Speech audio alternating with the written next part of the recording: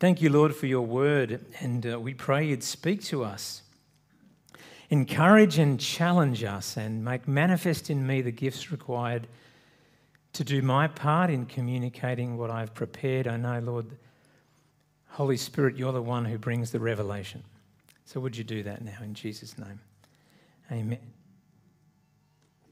What a great painting this is. It's by Breton Riviere. It is telling a great story, isn't it? A wonderful story of Daniel in the lion's den.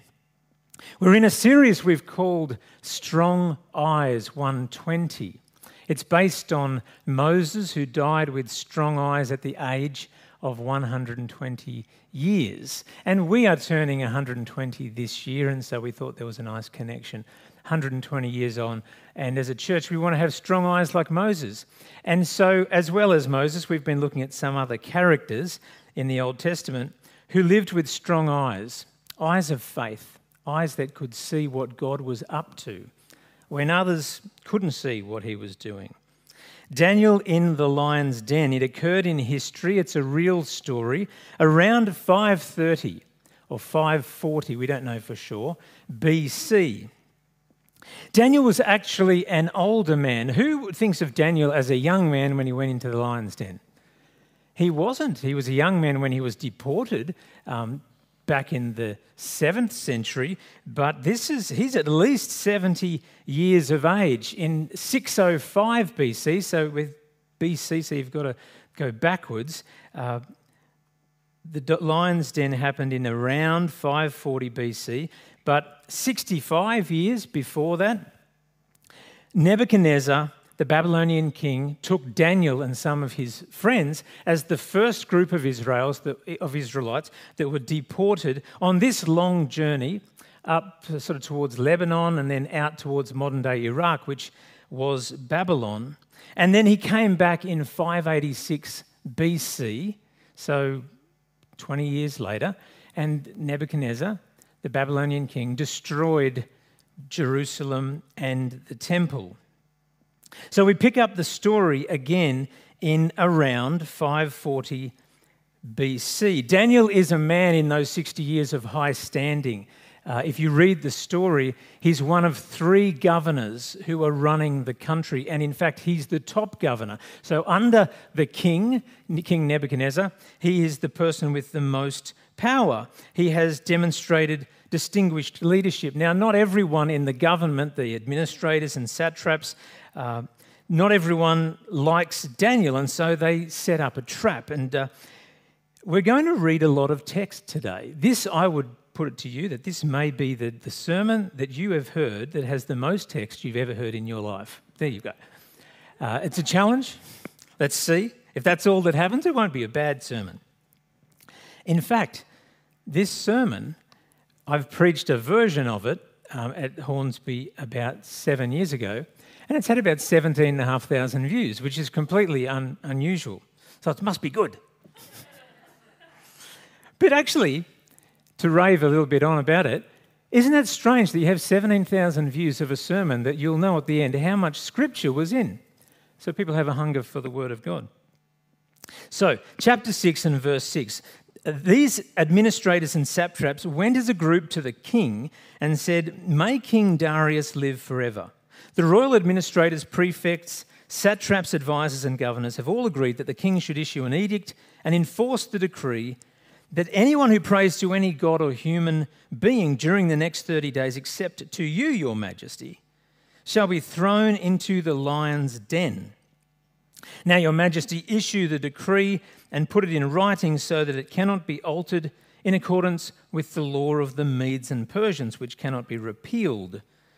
So King Darius put the decree in writing. Now, this decree goes against Daniel's beliefs. He's an Israelite, a follower of the one true living God, Yahweh, and the first commandment says you're not allowed to worship another god. So he has a problem here.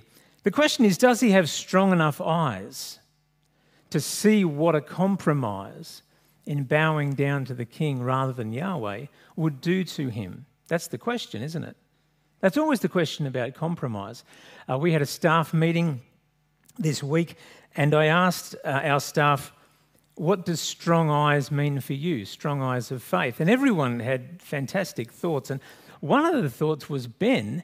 He said, strong eyes can see a long way. I hadn't thought of that. Strong eyes see a long way. They can see what behaviour now will mean a long way off. That's a great point to remember about strong eyes, isn't it? When you don't have strong eyes, you make compromises, not realising what that will mean further down the track. Amen? So Daniel has strong eyes. Verse 10, when Daniel learned that the decree had been published, he went home to his upstairs room where the windows opened towards Jerusalem. 3 times a day he got down on his knees and prayed near the window, giving thanks to his God just as he had done before. Full view, public view, at the window he prays to the one true living God. Verse 11, then these men went as a group to the king and spoke to him about his royal decree.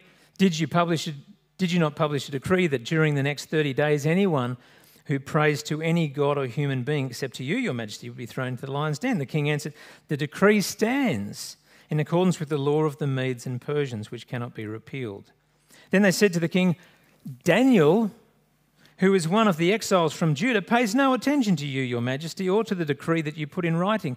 He still prays 3 times a day. When the king heard this, he was greatly distressed.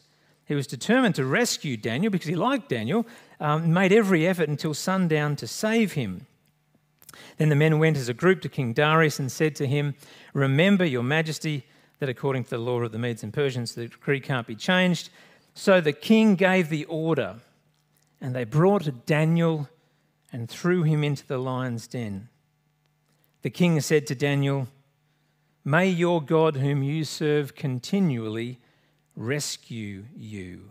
And at this point, probably the angels, sometimes we talk about the music the angels play, they probably sang, no turning back, no turning back, the baptism song, because they put a stone over the seal, the entrance, and that night the king, with all of his heart, an empathetic brother that he was, did not eat any food or have any entertainment.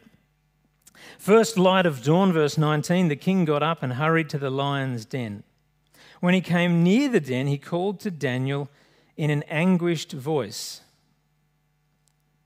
It's an odd situation, isn't it? You're not allowed to do it anymore, but I so want to do this with an English accent. Daniel, servant of the living God. Is that allowed, Ruth? Can I have an English person sanction that terrible accent? Has your God whom you serve continually been able to rescue you from the lions? And then Daniel says back from within the den, may the king live forever. My God sent his angel and he shut the mouths of the lions. Can you believe it? They haven't hurt me because I was found innocent in his sight. Nor have I ever done any wrong before you, your majesty. The king was overjoyed and gave orders to lift Daniel out of the den. And when Daniel was lifted from the den, no wound was found on him because he had trusted in his God. At the king's command, the men who had falsely accused Daniel were brought in and thrown into the lion's den along with their wives and children. Then King Darius wrote to all the nations and peoples of every language in all the earth, may you prosper greatly. I issue a decree that in every part of my kingdom, people must fear and reverence the God of Daniel. For he is the living God and he endures forever. His kingdom will not be destroyed. His dominion will never end. He rescues and he saves. He performs signs and wonders in the heavens and on earth. He has rescued Daniel from the power of the lions. So Daniel prospered during the reign of Darius and the reign of Cyrus the Persian. I think we've already had the most text in the sermon. Wow, what a story. What a great story. To seal up the mouths of a bunch of hungry lions. Last week we talked about faith-inspired obedience. Faith-inspired obedience, FIO. It happens on the backstage of our lives. And we were talking about David as another man who had strong eyes. And he talked about the fact that when no one was looking after his father's sheep, he had taken on bravely a bear and a lion and had defeated them and rescued the sheep. But it all happened when no one was watching. And so then we sort of were unpacking this idea of front stage, backstage. Front stage is where everyone sees our polished life. We can act a bit on the front stage, but the backstage, behind those lines, represent a curtain. Behind the curtain, it's normally just God and maybe a few people who see our real life, who we'll allow to come behind the curtain. Sometimes the backstage looks very different to the front stage. Yes? Sometimes we have barrels of poison on our backstage: envy, bitterness, anger, lust, unbelief. And then all of a sudden there is this unexpected overflow of what is on the backstage, and it sort of spills out onto our front stage. And we made the point that David performed with faith-acquired confidence on the front stage. He was able to incredibly bravely say, I'll take on that Goliath, that giant, with confidence on the front stage, because on the backstage he had exercised faith-inspired obedience. No one else was watching. It was just that God said it and that settled it. So the theme for today's message is really, at some stage, to be a Daniel or to be a David who have strong eyes of faith, we need to say on our backstage, FIO, here I go, don't we? On the backstage, I have to say, look, I can't just keep on making compromises. God's word has instructed me about the best way to live. His Spirit has convicted me about the best way, that these choices I'm facing, these habits I've formed. It takes some courage. But once you do, I'm sure if I asked the question, hands would go up all over the room. We learn that God is faithful and God knows best. Amen? And it's worth it. And the smile that we see on the Lord's face is worth it too, because he loves to take pleasure in his kids when we obey. And we can find a joy in that obedience, even though it sometimes is hard. It's often hard, and sometimes it's scary. And we can then learn to say on our front stage, FAC, and this is very corny, but remember there were 17,000 views. FAC, you don't scare me. I know that's corny. But that's what David said, isn't it? Goliath, you're scaring everyone else, Saul included, but you don't scare me. Why? Because on the backstage, I have learned they're not just words, they're my God's words. And they matter. In the book of Daniel, there are, particularly out of all the books of the Bible, there are several passages that present God as august and sovereign. Think about Daniel. Remember, it talks about 490 years, a set period of time. No one's going to change this. Daniel interprets the prophecy, and he says Messiah is basically going to come. The Saviour of the world is going to come in about 500 years, and he does. Jesus comes and fixes the problem of sin. So Daniel is a book that is so wonderfully about the sovereignty of God, yet there is this hint of conditionality. So the sovereignty of God, I guess, is all about the unconditional love of God, the unconditional will of God that is being rolled out. But there is this piece, and it's about the word because.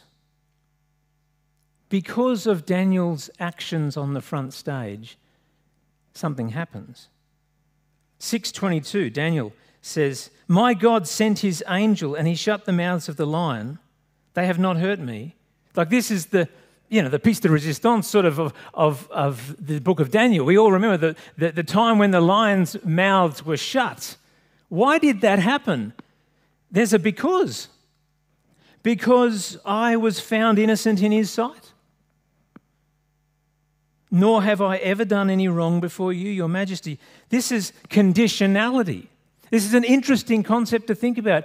God just loves Daniel. He's his boy. But Daniel is also a man that God is pleased with. Amen? God loves us, but he wants to be pleased with us. Yes? He loves it when we obey him, when we serve him with all of our heart. So I wonder if for a couple of moments we could go backwards in this story of the life of Daniel and see, were there times on his backstage that he demonstrates FIO, here I go? Were there times, and if you know the story, you'll know there are several significant times where Daniel is just the same as David. When no one else is looking, he chooses to obey. It's around 605 BC, chapter 1, Nebuchadnezzar has invaded Jerusalem and he takes off the whole lot of plunder from the temple, and with it a group of young men. And it tells us in chapter 1, verse 3, then the king ordered Ashpenaz, king of his court officials, to bring into the king's service some of the Israelites from the royal family and the nobility. Young men without physical defect, handsome, showing aptitude for every kind of learning, well-informed, quick to understand and qualified to serve in the king's palace. Among those who were chosen were some from Judah: Daniel, Hananiah, Mishael, and Azariah. The chief official gave them new names: to Daniel, the name Belteshazzar; to Hananiah, Shadrach; to Mishael, Meshach; and to Azariah, Abednego. But Daniel resolved not to defile himself with the royal food and wine. And he asked the chief official for permission not to defile himself this way. Right at the start, isn't it fascinating to see a young man? He's probably a teenager. And he can see what the spoils of luxurious living with the abilities that God has given him, where that could take him. And right at the start, he says, I'm going to make a stand now on food laws. I am not going to just embrace this host culture. I'm not going to be immersed into it. And he took a stand. Did he have to take a stand? No, he didn't, but I get the idea that he had a sense that God was watching. It was his backstage, but he wasn't alone on that backstage. In a way, he said, FIO, here I go. Faith-inspired obedience. Can you think of a time when you did that? I used to work with a bloke who was the salt of the earth. If you had to pick someone to be in the trenches with you in a war, you would pick that man. But as we got to know his story, he wasn't always like that. For many years, he was a young man who, from leaving school, went from dream to dream, from job to job. He was in the circus. He has a classic story. From country to country. He's overseas, travelling, basically letting the horizon drive his life on the road out there. And he's overseas and he felt like God spoke to him very clearly, and he gave him some clear instructions, and these might seem quite clear. The instructions were, go home, go back to Australia, make a commitment to be faithful to God, to me. Make a commitment to be faithful to a church. Find a woman, this was God's word for him. Find a woman, love her, marry her, and be faithful to her, which is different to what you've been currently doing. Go home and become a faithful and committed man of God. Stop running from your responsibilities. And he had the option to just leave that because no one else heard this. It was his backstage, but he said, FIO, here I go. He came back home and he joined a church. He met a girl. He married her. He is a really faithful, godly man with three great sons doing just a good job. He's doing his best with a heavily loaded trailer, back truck. And I think of that man, and I think he's a great example of what we're talking about. FIO, here I go. What comes to mind for you? I think of a rock jump I did once at Foster that was about as high as the roof. And this won't relate to many of you who are scared of heights and think, why would you use an example like that? But when you do a rock jump that's about that high, you stand at the edge, and at some point you have to go, FIO, here I go. And when you go, what happens to your stomach? It sort of goes up, and it's like there's a visceral experience after the jump. And you think to yourself, and your voice goes up, I'm not sure I made a good decision in this. And then there's a very deep guttural, bang. But so often in life it's like that. There's a need for courage, isn't there? And it's just on the backstage and no one's watching. There's not the sort of glory of a rock jump and people cheering you on. That's why it's good to share some of these challenges we have on the backstage with others, so we do get cheered on by some people who are walking the journey with us. So what is God speaking to you about in your life? Is there an area of compromise as you begin 2023?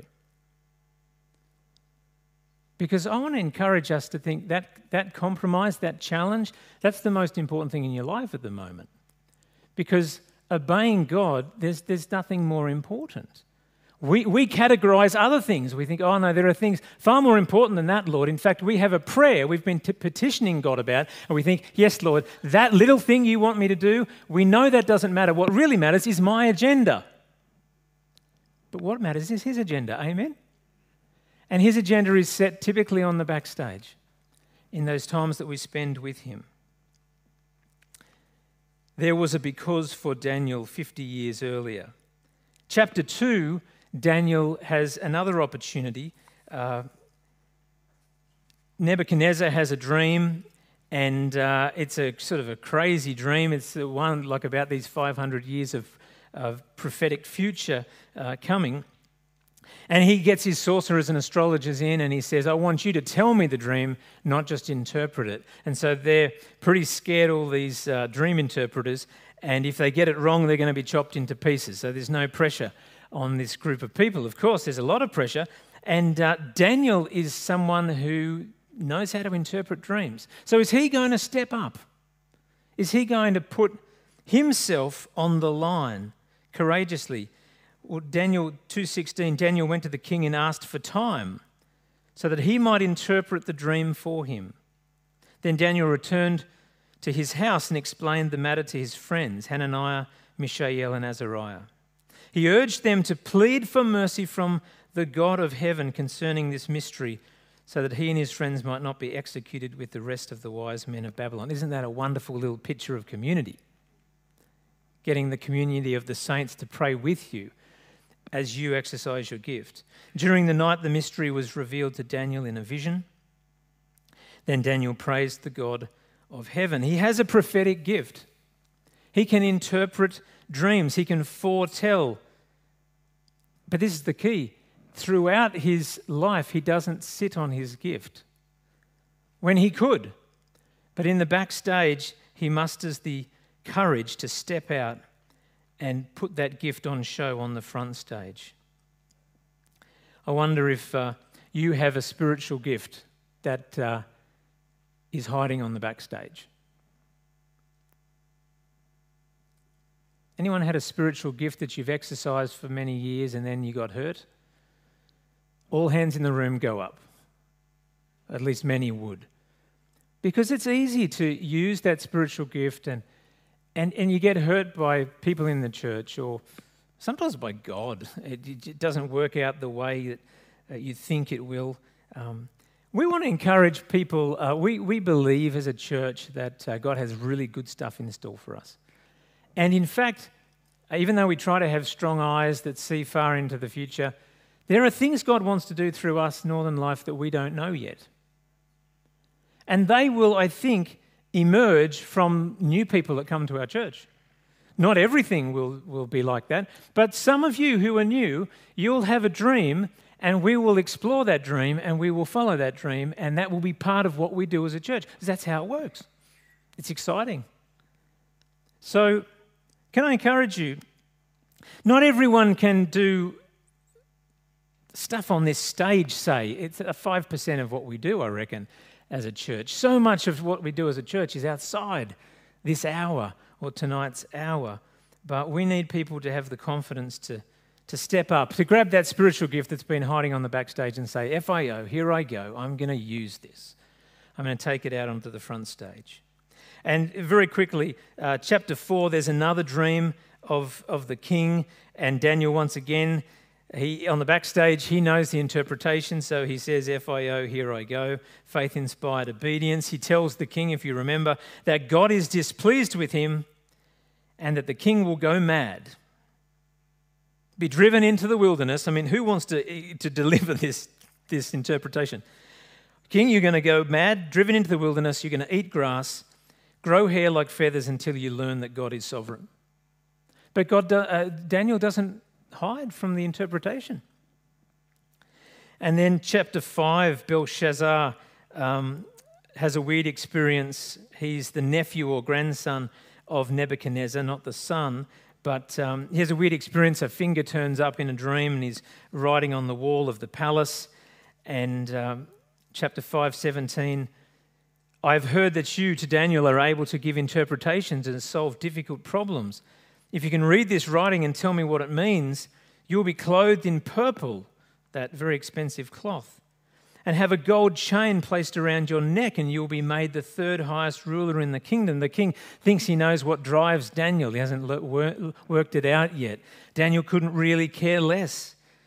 He, with faith, acquired confidence again, because as we've seen, he's learned this on the backstage. Daniel said to the king, you may keep your gifts for yourself and give your rewards to someone else. Nevertheless, I will read the writing for the king.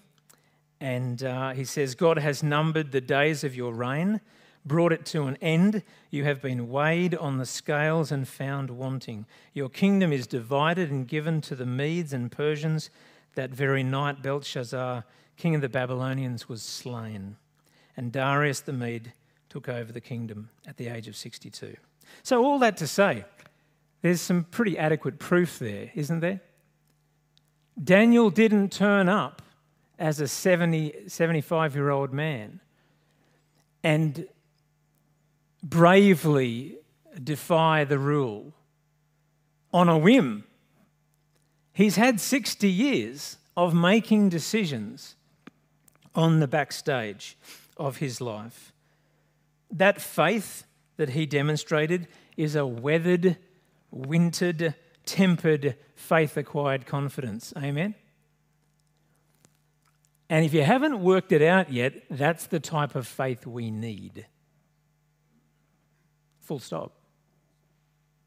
It needs to be weathered.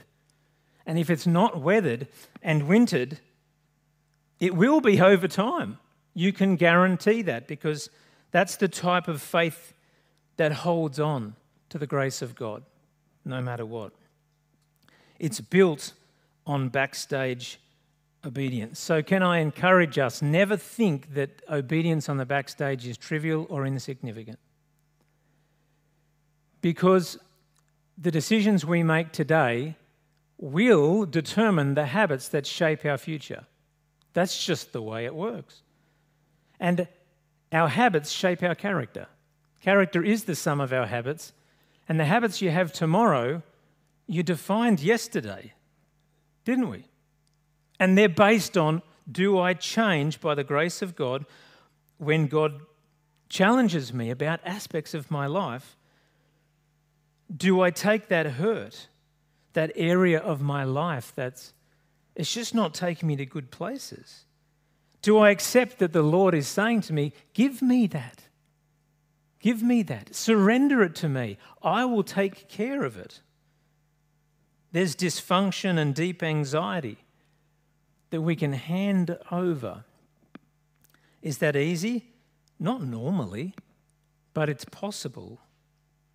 It's possible to pull down idols, because sometimes on our backstage there are all these little idols that we're actually worshipping that God sees. It's the story of the people of Israel. Up on the high places, when they didn't think anyone could see them, they would go and worship idols. But we can be exactly the same on our backstage. Faith-inspired obedience, FIO, here I go. Faith-acquired confidence, FAC, to get to the point where you can say, you don't scare me. Does anyone remember that sort of cute movie that came out years ago called We Bought a Zoo? Anyone remember that classic line? Matt Damon's the father, and his teenage son, has an interest in a young woman, and he's a bit nervous about what to do. And the father has this, bit of advice and says, "Mate, you just need what?" Anyone remember? 20 seconds of confidence. 20 seconds of courage. 20 seconds of courage. And I think that's true in life, not to do knee-jerk reactions that are dumb, but when you've been sitting on something and you've talked to good people about it and God's convicted us and challenged us, that needs to change. Let's be encouraged by 20 seconds of courage. FIO, here I go. Okay, Lord, I'm in. Do you think, this is just a question to have a think about, do you think when Jesus was in the Garden of Gethsemane and he said, "Not my will but yours be done," do you think that was the first time he ever said that? My hunch is that it's not. I think he was saying that all his life. Or it wasn't any struggle at all to not sin. But he lived a perfect 33 years on the backstage, perfect 33 years on the front stage. Hallelujah. Because if you are sitting there going, "You don't know what's on my backstage," there's a whole, join the club. It's called being human. We need a saviour. We need someone to deal with all the junk on our backstage and our front stage and give us strength for tomorrow. Hallelujah. Amen. That's the grace of God through Christ that is available to us because he took that perfect life and he offered it as the perfect sacrifice that his blood would be shed, poured out like the sacrificial lamb the Bible talked about. And he did it for us. It's enough. His blood is enough today, this morning, tomorrow, and in a year's time, and in 20 years' time, and 50 years behind us. His blood will cover our sin. And when he has done that, we need to wake up again tomorrow with a resolute, wintered faith that says, "I still believe I need the gospel, and I'm going to do my best to do what you did, Lord Jesus. Not my will, but yours be done. I want to be an obedient servant of the living God." That I could step out with faith-acquired confidence on the front stage. And in that confidence, in the midst of persevering suffering, my character will be shown. And that testimony will be a witness for the gospel. That's what we need. Our gospel witness is eroded when we do not obey on the backstage. So who needs courage to step into your faith-inspired obedience? I wonder if we could all stand, please. The band are going to come up and lead us in singing some songs. But could we bow our heads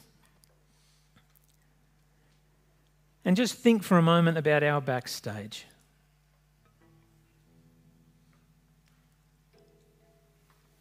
Can I encourage you that it's your backstage?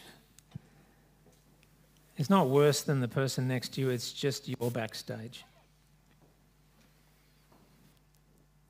And you've had stuff that's happened to you and you were shaped in your family of origin and it created some dependencies and habits and hurts and anxieties and they're very real.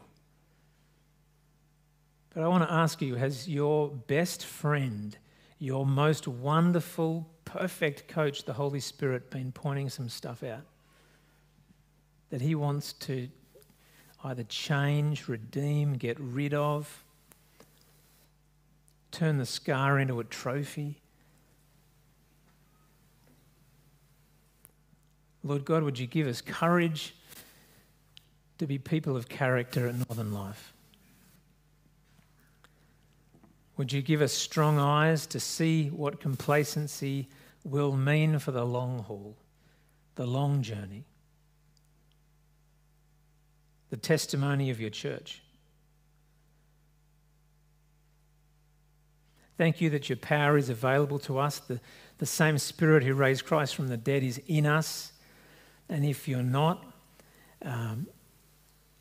filled with the Holy Spirit, I commend you and and challenge you to come forward at the end of this service and we can talk about how that could be the case, how you can find forgiveness of sin and a cleansing of that backstage. Lord, thank you that your grace is enough for yesterday, today and tomorrow.